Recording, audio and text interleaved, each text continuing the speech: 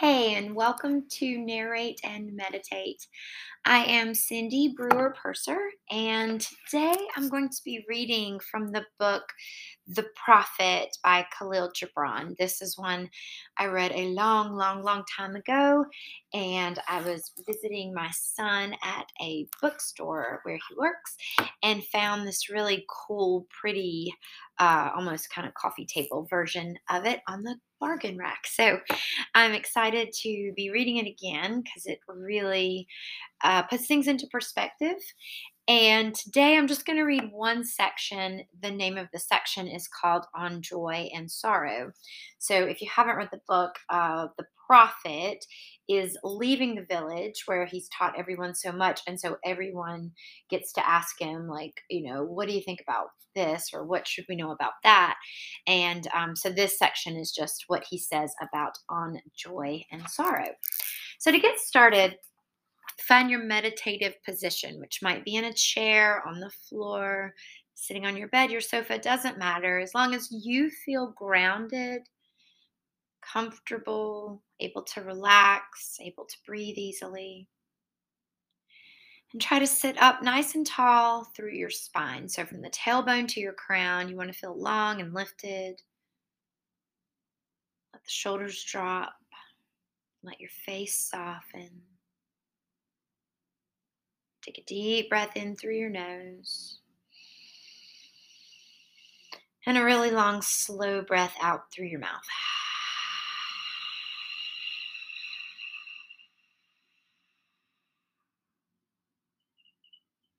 Or maybe just breathing in and out through your nose softly with some ease, mindfulness.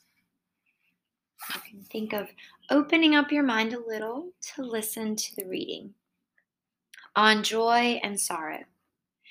Then a woman said, "Speak to us of joy and sorrow." And he answered, "Your joy is your sorrow unmasked. And the self-same well from which your laughter rises was oftentimes filled with your tears. And how else can it be? The deeper that sorrow carves into your being, the more joy you can contain. Is not the cup that holds your wine the very cup that was burned in the potter's oven? And is not the lute that soothes your spirit the very wood that was hollowed with knives? When you are joyous, look deep into your heart, and you shall find it is only that which has given you sorrow that is giving you joy. When you are sorrowful, look again in your heart, and you shall see that in truth you are weeping for that which has been your delight. Some of you say, "Joy is greater than sorrow," and others say, "Nay, sorrow is the greater." But I say unto you, they are inseparable. Together they come, and when one sits alone with you at your board, remember that the other is asleep upon your bed. Verily, you are suspended like scales between your sorrow and your joy. Only when you are empty are you at standstill and balanced. When the treasure keeper lifts you to weigh his gold and his silver, needs must your joy or your sorrow rise or fall. I love this. So, sitting with that, thinking about your heart for just a moment, it reminds me also of the thinking of the heart being broken, and that's the space where the light comes in. So, our joy and our sorrow.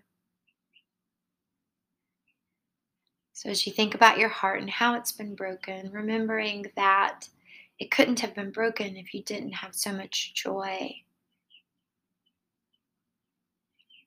We have to let ourselves feel our sorrow. When we put an umbrella over us to shelter us from sorrow, we also shelter ourselves from joy. So, what we need to work on is just feeling our feelings. And in meditation, that's a great place. We don't try to push them down, and we don't have to act them out. We get to just sit in stillness and experience a feeling. Watch it bubble up, watch it rise. Let it radiate, move, do what it does throughout your body and your soul and to your mind. But it will pass. It doesn't just stay there. If you just sit with it and let it do its thing, you also get to sit and watch it dissipate. Watch it settle, watch it melt, or watch it float away. And you leave some space there for a new feeling. You might go back and forth on the scales between joy and sorrow and things like that in your feeling chamber. But let it happen. Don't keep either away from you. Open your heart in those broken places and let both in. So, whatever you're feeling right now, sit really still, be very quiet, and just see what happens as you let yourself completely feel it.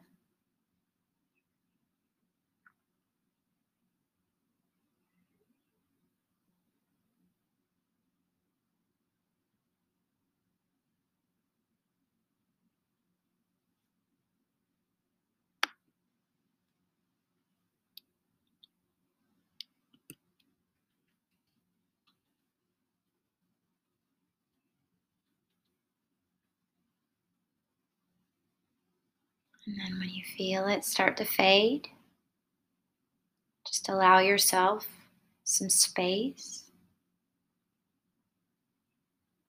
letting nothingness rest in you for a moment or two. And then notice if another feeling starts to rise up. Just feel it, see what happens, see where it comes and see where it goes.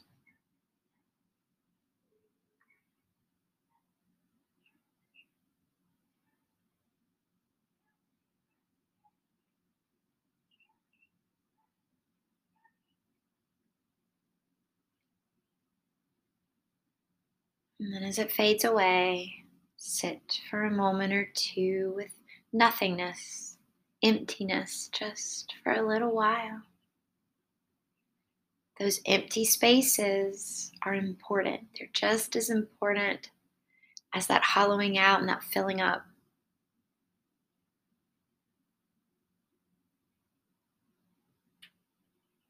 Allowing yourself to be all of those things. Allowing yourself to feel all your feelings. So you can move on and be present. You don't want to commiserate too long about the past. We don't even want to celebrate very long about the past because it keeps us from experiencing the present.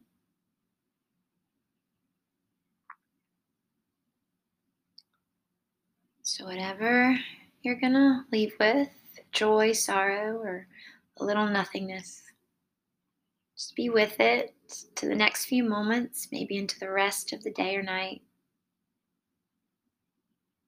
Whenever you get a chance, just be still and feel what you're feeling. Let things move through you.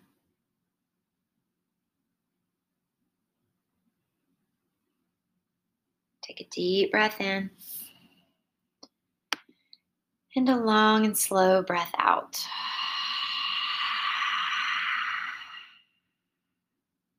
Bring your hands together at your heart. Maybe bow the chin slightly toward the chest. Gratitude for everything. The light in me honors the light in you. Namaste.